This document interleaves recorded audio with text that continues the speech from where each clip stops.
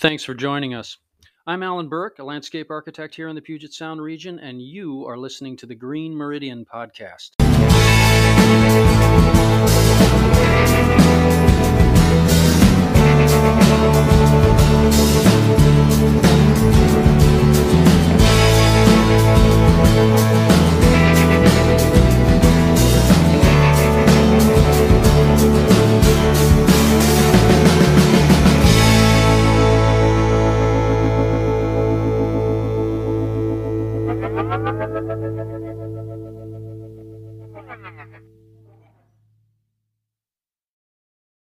Our guest today on the Green Meridian podcast is my longtime friend and associate, Lloyd Glasscock. I've been aware of Lloyd's arc of his career since, the Stone Age. I think the dinosaurs were roaming the earth when we first met.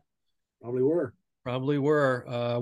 Initially with Northwest Landscape Supply years ago. There's a blast from the past for you. That's a lot of water over the dam. Yeah. That is. And then of recent, of course, most people will know him as the coordinator, and I don't know what the exact position is, but the point of contact at the Northwest Flower and Garden Festival, or what many of us still call the Northwest Flower and Garden Show. And then, I think the rest of the year, Lloyd, we think you're probably just sitting in an easy chair with your feet up. Is that the case? Wouldn't that be nice? It is a year-round gig. Most people think the show ends, of course, when the show ends. And for a participant, it probably does. You might have an extra week of getting back with clients, but we spend probably 1 to 2 months wrapping up the show after that, checking invoices, checking in with participants, and all the other things we do. And then, of course, as soon as May, June starts to hit, we start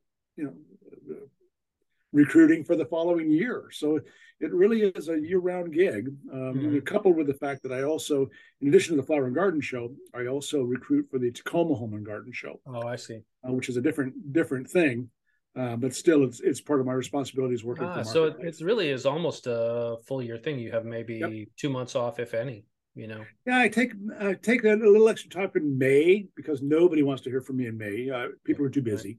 Yeah. But other than that, but even today, I've been talking with one of the groups about a garden, and so that's it's I still work in May, just not quite as hard as I do the other months of the year. Yeah. So let's back up. Let's back way up. When you've lived here for a long time, haven't you? Oh boy, yeah, 50 years or so. Yeah, it's a long time. Yeah. And what part of the Puget Sound do you live? I live in North Snohomish County, so between Stanwood and Arlington, if people know where that is. I live about 18 miles north of Everett. I see. Yeah. Mm-hmm. And you, so how did you get into it? You was the first green industry job you had the landscape supply job? No, my first green industry job was in high school. I, being a somewhat lazy student sometimes, I flunked out of physics, or was rapidly getting there. And I needed a science credit to make up for my, shortfall in science in my sophomore year in high school. So I quickly saw the available offerings at mid-year, and there weren't many, but we were very fortunate in that our high school, Mariner High School in Everett, offered horticulture as a science credit. Not many programs did back in 1978. So I went ahead and signed up for horticulture, finished my 4 years as horticulture in 2 years. And then, because our program was a good program, local nurseries would get a hold of the program looking for kids to work the local garden centers back when we had those. So my first horticulture job was when I was 17, working for Silver Lake Garden Center in South Everett. And from there, I would just work different nurseries. I worked there. I worked for Tufel. I worked for Heidco. I worked for Tufel before I worked for Northwest Landscape Supply. I started with them in 1980s, late 80s. All your plant knowledge and everything else that you gained through all of that was just anecdotal and through what you gained just from working. I went to grad school. I went to community college for maybe a year, and I took some good courses for that. And then from then, it was from working or self-earning. Yes. And then there's just no looking back once you're there. No and then looking back. Yep. Yeah. So you're in the plant end of it mostly. I mean, nurseries are a lot of things, but the plant end of it as a focus. And then you go into Northwest Landscape Supply and you're learning all about and learning how to market and what goes into supplies and parts and hardscape materials and amendments and all of that kind of thing. Yeah. Yeah, because of course at Northwest Landscape Supply, when we started that, there wasn't a green good to be seen. Everything was hard goods. And we started that business. It was from a gent up in Canada, came down and started the business. And that business was right at the beginning of when retaining wall blocks started to become a thing. And Keystone retaining wall blocks, remember those big, heavy blocks? Yeah. That was the only one on the market when I started with Northwest Landscape Supply. And now an amazing innovation at the time. Yes. I mean, at the time it was striking. And now, of course, there's hundreds. So it's really something. Right. Now there's too many. Yeah. And then that business kind of like self-immolated, as I understand it, and just kind of you and Tim Gray, who I know quite well, were there, partners in crime, and running that for quite a long time. And then you both left about the same time. Is that right? Yeah, we both were released in, the Canadian guy decided he wanted different management for that, and, sold it probably 6 months after. But that was when was that? That would have been in 98 or 99. Yeah, right. And then Tim and I, as business partners, started Pacific Stone Company in Everett, right in downtown Everett. We took it over an old garden center. These two old gents wanted to do something new, retire. And so their family didn't want any part of the business. So we did not buy the business from them. We leased the land from them and opened our business on that side. And that's, again, right about maybe half a mile south of downtown Everett, right on Rucker Avenue. And we were business partners there for, I want to say about 10 or 11 years until 2010. And then I sold my half of the business to Tim Gray. He wanted to continue with that. I did not want to sell brick and block anymore. I wanted to look for other opportunities.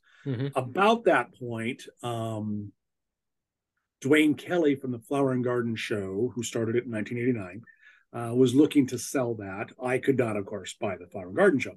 But the folks he did sell it to, O'Loughlin Trade Shows, they kind of tapped on the door starting in 2012 after I'd been gone from Pacific Stone Company for about 1.5 years, 2 years. And they came knocking on 2012 and invited me to participate in the show as in a special capacity with a garden, but teaming up with them and a nursery in a special display. So I did that. And then the following year we dated. I'm going to call it dated for about 1 year. And then they brought me on board in 2014. And you were still running. As a true employee. You had an ongoing consulting business, Looking Glass? Yes, I did landscape design and consultation for 2 years. And I stayed with it a couple of years while I was with O'Loughlin working for the show. But I found it didn't mesh well with doing the show as well. That the hours of the show, working with the, I know it's the Northwest Flower Garden Festival. Even when we're talking about it, we still call it the show. Sure. The festival thing is a marketing hook, right? But it just sounds better than show. But anyway, while working for them, the work comes in batches. So there'll be a stretch when I'm 3 weeks doing nothing but show for 50 to 60 hours a week, and I don't have time to do a landscape design or any of those other things. I found it for my sanity and for what I cared to do, I was just stuck with the show, and I let my designing business and consultation business go away. So. Not keep it. Didn't think that you'd keep it as just kind of a sidelight, even if it wasn't just too much hassle to keep it going. Yeah, too much hassle. I do some work for friends and neighbors and acquaintances and such like that, but never design. Almost never design anymore. If I really want to do design work, I can do that for the show, which I still do. But as far as the consultation, I don't mind that. Have me over, have a glass of wine, talk about the front garden, that kind of thing. Yeah. I see some of your social media posts and keep up with a little bit of anecdotal information around the edge of and periphery of what you're doing. And I feel like we travel in a couple of parallel universes. And one of them, of course, is all this green industry stuff. Sure. And I see you a couple of times a year at various functions and that type of thing. But the other thing is you're quite the history raconteur. So you are an avid. I feel like I'm a pretty crazy student of history and various things. What are you reading right now? I'm sure you're reading something with a historical context. You know, the funny thing is, right now I'm between reads, and Mm-hmm. I read a review in the Seattle Times this weekend of a detective series set in Ireland, the name of Mm-hmm. which I can't lay my hands on right now. Mm-hmm. And I'm thinking I'm going to get that from the library, because right now I'm looking at my bookshelf while you just asked the question. And it's like I've read everything in here, Mm-hmm. so I think I might do some detective fiction. I don't Yeah. care for the real raucous, I shouldn't say raucous, spy thrillers, Mm-hmm. these formulaic spy thrillers like Lee Child's books. Not so much, but I do like a good story. Mm-hmm. And Yeah, so I'm quite the. I love detective fiction. Police procedurals are the one, and then when I'm binge watching, I gravitate toward, for some reason, Scandinavian murder mysteries. Something about the Scandinavian versions are they're really well done, almost uniformly. yeah, Wallander and those kinds of things. But anyway, that's kind of a one-off. It's strange because you'd think if somebody knew me, they would say, well, obviously they wouldn't know me if they thought this, but they think I'd be reading gardening books all the time, and I really don't hardly no, ever read yeah, them. So, I rarely do. I've got a handful of them. I mean, I've got A to Z gardening plants on the yeah, book, which is this tome, and I look through that sometimes when I get stuck, yeah. helping with plant material. But realistically, anymore, if I really get stuck, or even helping a friend, I direct them to the Great Plant Picks website, because Sure. it's got Yeah. more than Yeah. enough for most Yeah. people. I don't know what Um, it is because I'm not disinterested in that material, no, but I don't read it for leisure, and I've never really been interested at all in like business books either, like business. I mean, I've read them, sure, sure. but they don't really attract me at all. So Oh, me it's not remotely interesting. my either. I mean, I can appreciate them for some folks, but I've got a natural aptitude for business and accounting to a degree, and I don't need to read any more of that. I Yeah. just finished Troy, Yeah, I which saw is you posted that. I had yeah, not it heard was anything about really that. good. It's a retelling of Greek legends by Uh-huh. Stephen King, the Uh-huh. actor, Uh-huh. and he's really quite a Renaissance guy. He's written these wonderful lots. I've got 3 or 4 other books by him on the shelves that are Hmm. fiction. But he's done a series of Greek myths and legends, mythos, heroes, and this last one, Troy, about the siege of Troy. Hmm. And they're really an approachable read. And, it's like he starts the book, okay, I'm going to give you a whole bunch of names, none of which you really need to remember. And I'll let you know the ones you need to remember later in Hmm. the book. And Hmm. that's the introduction as you Hmm. start to read the thing. Hmm. And it's got that kind of delivery as you're doing it. So Yeah, I it's think that's a fascinating. pleasant Yeah. read. Yeah, look it up. Yeah. Yeah, I love anything that can kind of connect mythology, especially to reality, like Joseph Campbell's works and things like that are fascinating. And they do connect to nature in a way, Sure. in a Sure. way, in a way. So you, in this arc of your career and all of the work that you've done and everything that you're doing, do you feel like you have a mentor or someone that helped you at least to spark your interest and help you along the way? Or how do you, is there somebody like that was kind of the genesis of a change for you? Most of it has been, I'm going to say it's been self-driven. The mentors I've had, to use that term, some of them have just been mentors by poor example, to be blunt. It's like, Hmm. oh God, I don't want to be like that. But then there've been a handful, insightful folks. The first boss I had was named Dick Graham, and he was a very bright horticulturist. Has a book not on the market anymore, but if you find it, it's called The Meandering Mushroom. It's about mushroom hunting and identifying in the Hmm. Puget Sound area. Anyway, I worked for him at Silver Lake Garden Center, and he kind of taught me the work ethic and how to be prepared and be ready for things. Um, but beyond that, I can't say that I have had that. I think observation and seeing people you respect in the way they treat others helps. Now I'm active in 2 of our local organizations, horticultural organizations, the Washington Association of Landscape Professionals, which is WALP. People thought I worked for WALP for a long time, and the Washington State Nursery and Landscape Association, WSNLA. And I've been active in that, and through the peer process of interacting with the folks in those associations, while it's not quite mentoring, the exchange of ideas and perceptions, I think really has helped my development. Hmm. certainly earlier in my career. Mm-hmm. While You must meet so many people though. I mean, you're directing the whole sure, garden show, so yeah, you've met everybody. And I would think if some residential client was interested in speaking to you about a garden design, and could you recommend somebody, you actually would know the work of almost everyone. yeah, yeah. It is helpful to know what to steer them for, and what for them to avoid, which is as big a thing, really. Because they know what they want to spend. They describe them what they want. Right, So right. I'm not going to, it's the same as when you're doing a design for somebody, or if they want a log cabin, you're not going to present Taj Mahal. So, and so there's that. And I always think of that when I'm recommending work. The biggest thing is to ask what they really are looking for. And of course, they all want low maintenance, but they all want a lot of nature. On a similar note, other than your wife Denise, yep, that's the gal. Who I'm sure you admire greatly because she has stayed with you for decades. I mean, that in itself is that's amazing in itself. That's a slog right there. Someone has to do it. But besides her, who do you generally admire in professional and private life when you think of inspiration? Boy, I have not. I candidly, I read the primer you sent, and I did give that some thought, and it's really hard. I go back to more historical figures. When I look at somebody like Theodore Roosevelt or Harry Truman, just from the way they present things. In endeavoring not to be a total jerk about things, but then to be direct with people.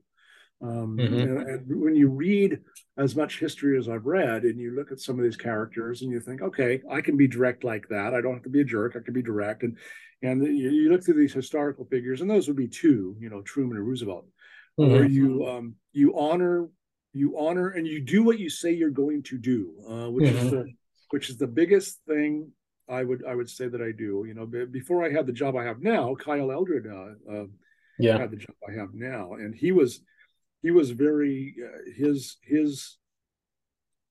we are very different people, but his calm demeanor is something I've constantly tried to emulate, but that is hard for me because I'm not calm. But that is something I do strive for, because the way he carried out the job with such calmness was good. But I think the doing what you say you're going to do is probably the biggest thing I work hard on, and that I think I got that from Kyle as well as the two historical figures. And you're talking about Theodore, not Theodore Roosevelt. Yeah. Franklin Roosevelt's a whole other ball of wax. A bit more duplicitous, perhaps, than his predecessor. But still, he's on the dime. So what do you want? Yeah, there you go. Yeah, that's interesting. And of course, those are some fairly obvious choices.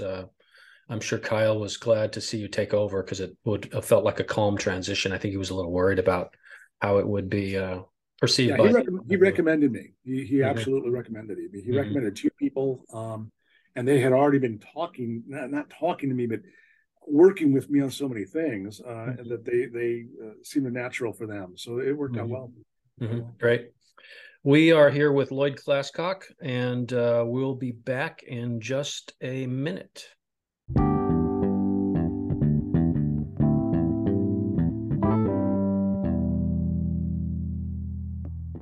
We're back with Lloyd Glasscock, and thanks for joining us today, Lloyd. What is a typical day when I know it may not be typical now, but your year has this weird arc to it, where I think in summer, tell me if I'm wrong, in summer you're drumming up business, getting participation in the exhibit gardens and that type of thing, kind of collating and coordinating the show, and then the ideas are developing, and you're herding cats for all fall, and then when late winter, early spring comes and the show is on, you're actually in that mode, which is your ringmaster.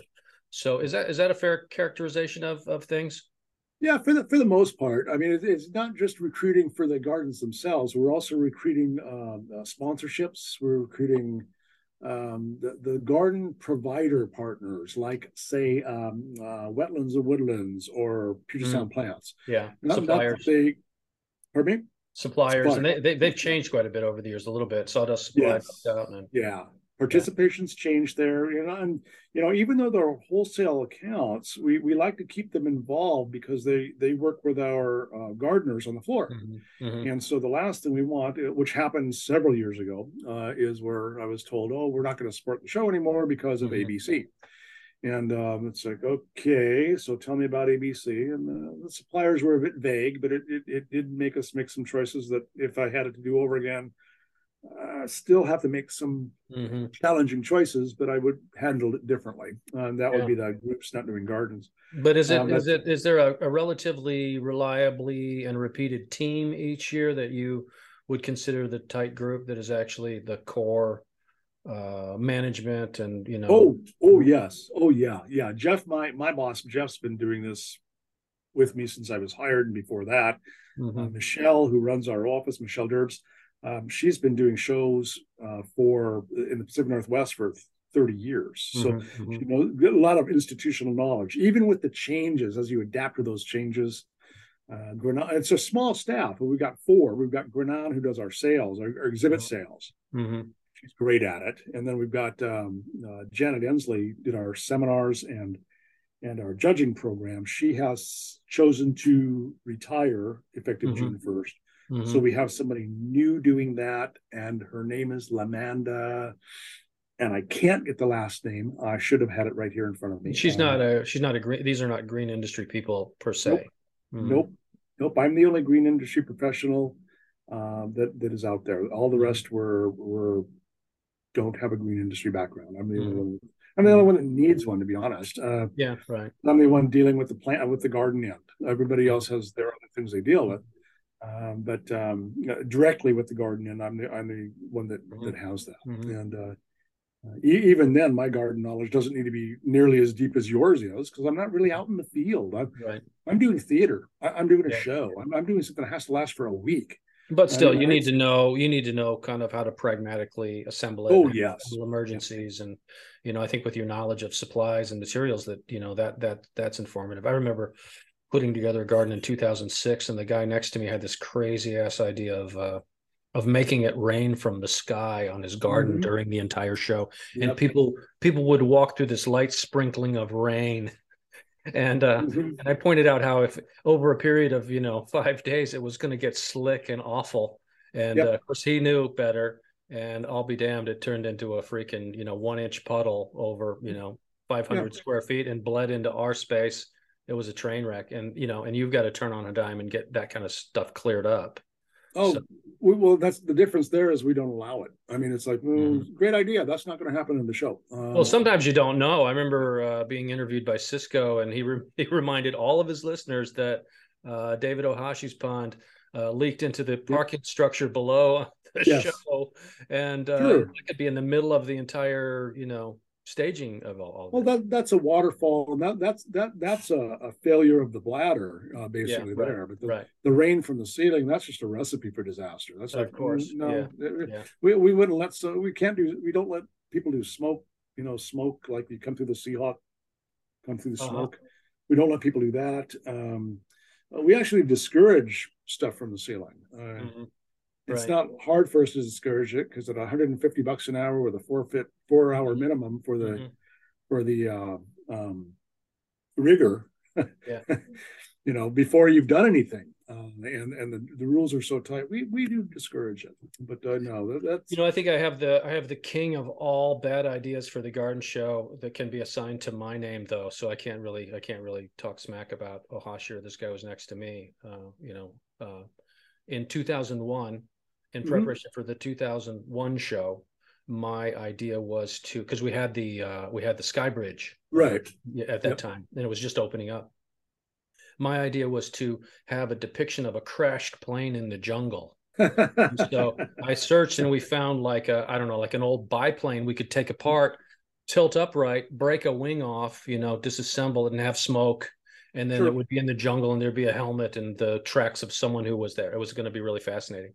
And then we were well into the idea, and somebody pointed out that Alaska Airlines was one of the sponsors, and it probably wasn't a good idea. And then, as it turns out, 9/11 happened that year. Yep. So having like the entry to the show be a crashed plane would probably not have gone well. Pivot.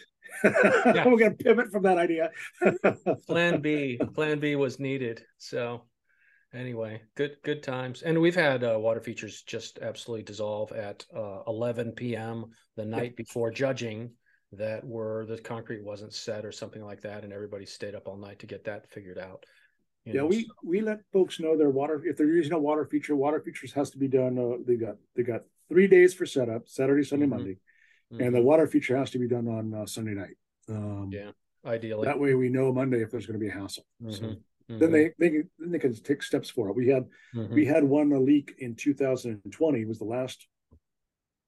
last leak we had, and as a Pacific Stone Company had the leak, and they didn't notice it. It was a slow leak. They didn't notice it until Wednesday when the show was going on, and they had kids on mop duty and such. But Wednesday night they stayed until 11:30 p.m.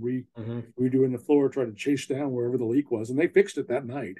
Yeah, man, what a hassle! Because it was that, or your water feature, which is one of your features, isn't going to work. But most of the time, when the water at the show, 19 times out of 20, it's because somebody overfills the pond. And maybe we should do an episode of just all the crazy shit you've seen since you've been there. That would fill up a really interesting 45 minutes, don't you think? It's one of those things where I could write some of this stuff down and people wouldn't believe it. And sometimes I'm at the show and I think I've seen it all, and then I can't believe it. I was thinking it'd be a great draw to have the associations, maybe even as a fundraiser, have a little thing. It would be like a wedding reception or something where everyone could come up and tell some insane story for about 10 minutes of something that happened to them in the industry. It would be very entertaining. Yes. Yeah. And, come prepared, send a little synopsis of what you're going to be talking about, and then we'll pick the top 20 and hold forth with drinks. I think that would be a fascinating way to spend 2 hours, Yeah, actually it would be. Yeah. So we are here with Lloyd Glasscock, and thanks for sticking with it, Lloyd, and we'll be back in just a second.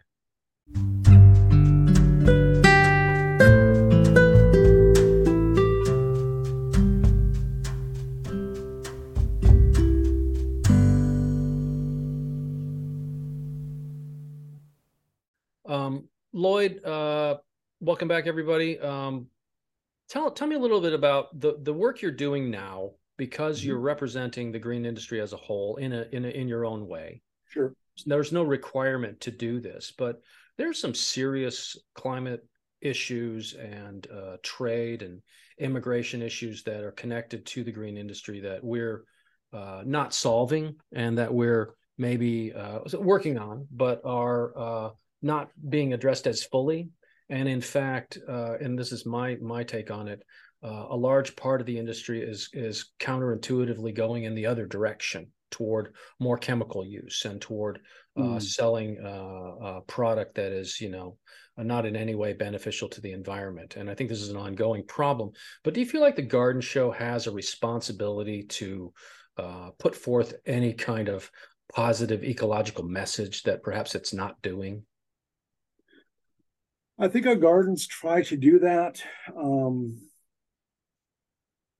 of the benefits we do have is we don't have chemical sales at the show. For instance, years ago we certainly could have been sponsored by Monsanto or Rapid Grow or one of these, and we're not. So that is a good direction to go in. But the biggest challenge that we get is that it's the crossed message of we want a show to be sustainable. We want to preach sustainability, and we do, to a degree with the water usage and the right plant, right place. All these things that the gardens do are part of that message. The challenge, however, gets to be the number one reason people want to come to the show, and that is color. And sadly, forced color is not sustainable. It is when you're doing tulips, daffodils, muscari, or something else, and you're exhausting this plant material, and then you're composting it perhaps, it's not necessarily a sustainable program. And that's where the dichotomy comes in,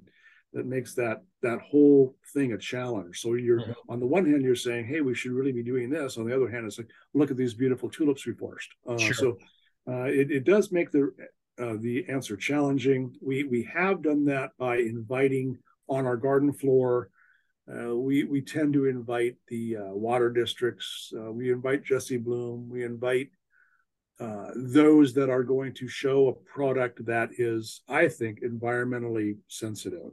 Normally, we don't get a lot of, I'm going to use the word jerks about that are just, you know, anymore. In fact, the landscapes themselves have become less over the top and less water hog like in many ways.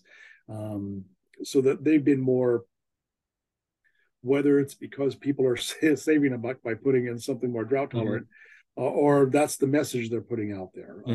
I think we've been doing that. Our seminar program certainly emphasizes that. So I think we're doing what we can for that. It takes so much for your local government to take a key on that. Yeah. And I think they've been, in local government, I think they've been as lax as anybody. I get frustrated when I see the state of Washington, or any other state for that matter, hammering the green industry and professional landscapers and such, some of which do use harmful chemicals, and I understand that, but at the same time ignoring the plethora of over-the-counter chemicals that any bozo can buy at your local garden center or Lowe's or Home Depot. And the fact that you're able to have shelves and shelves of these chemical poisons with very little oversight or even knowing who's selling it on your site is, I think, a far worse challenge than anything. I think that's the part that to me is a head shaker. Even when I was getting my pesticide license, it's like, well, what about these freaking guys over here? What are you telling me that I need one pesticide license for this entire district of Home Depots? And it was ridiculous. So it's pretty shocking. And I don't know with the way that climate change is actually directly affecting the industry now in ways that are probably more evident than in a lot of other aspects of work life for other people. I've mentioned before, we've stopped selling a number of plant materials that we sold even 5 years ago that we just can't sell anymore. And I was reading some screed by Laura Wildfong over at TNL over at Northwest Nurseries about how she's telling us that she doesn't want to handle Hinoki cypress at all anymore because she just can't keep them. The summers are just going on too long. Birches aren't living anymore. They say the entire lowland conifer forest may die by the turn of the century. And so, and there's something somewhat inevitable about it that I think almost regardless of what we do, it's going to be a problem. And I think that's the underpinning, cause of lethargy and, inaction by people who feel like that whatever they do, it's not going to yield any difference. So whatever. So why do anything at all? Right. Let's punt it down the road, which, of course, has been the way it's been going. And I think that's even true of the upcoming generation, more so than the baby boomers. But we are fortunate. Go ahead. I was just, and this may be a shift, but because we're going to run out of time in about 5 minutes. If it was the Lloyd Glasscock show, and you were absolutely the benevolent dictator of the convention center for that period of time, would there be something you would like to personally do different than you're doing now with that whole effort? Would it change in some way, in a way that you perhaps would do, but you can't really control? I don't know that it would that much. We train I'm going to use the word train the gardener to expect those questions and be able to respond to that kind of stuff individually. So I'm not convinced, if we're going to have the event we have, how much we'd be able to would be changing that. Although the plant selection you would make would be certainly in the areas we do that. Right. When you look at color, which is the driver, as being basically an annual, you can certainly make different choices on the color you use, and I probably would emphasize that and not have if fact, we're doing that this year, changing the breadth of color we offer to make the choices a little bit more limited. Not only because we're going to get better return on investment, but also because we just don't need it. The excess is not something we need. Right. So, and that's one of the areas you can look at is how much excess are you doing. When people come to the event, they expect a colorful show. So that's how you have to mitigate how you do that. Yeah. But if you're able to do that in a way that you're not having something like a lot of cyclamen out there, then something that sadly a florist cyclamen takes a great deal of water to keep it looking good. Then use something like a primrose, which the primrose. Well, you see that. I mean, you'll see that like this kind of leaning in on repeated use of the same material because it's reliable for that particular period. And or we've had years where the stuff that was forced didn't work out nearly as well as we hoped, and for everyone. And the material, everybody was compromising, but trying to make the best of it, which is and climate changes change what can be forced. I mean, you've got something like hosta, which needs to freeze before you can force hosta leaves. So you almost have to take it and put it in a chest freezer anymore, because otherwise you get these gallon cans, you cut them back, or you should let them die naturally. Well, the dang thing won't die. So you pretty much have to take the thing, put it in a chest freezer to get it to freeze, so you can force it for the show 3 months later. And before you didn't have to do that. It's just even the forcing programs have changed on that. That's a big bag of cats, Lloyd. I mean, it is sometimes. I admire you. I mean, congratulations. Thank you so much. Congratulations and condolences for having that job. No, I love what I do, so no need for condolences on that. I've embraced it. So no, you do, and it shows. Thank you so much for joining today, and thanks for having me. See you on the flip side. Okay, my friend. Thank you.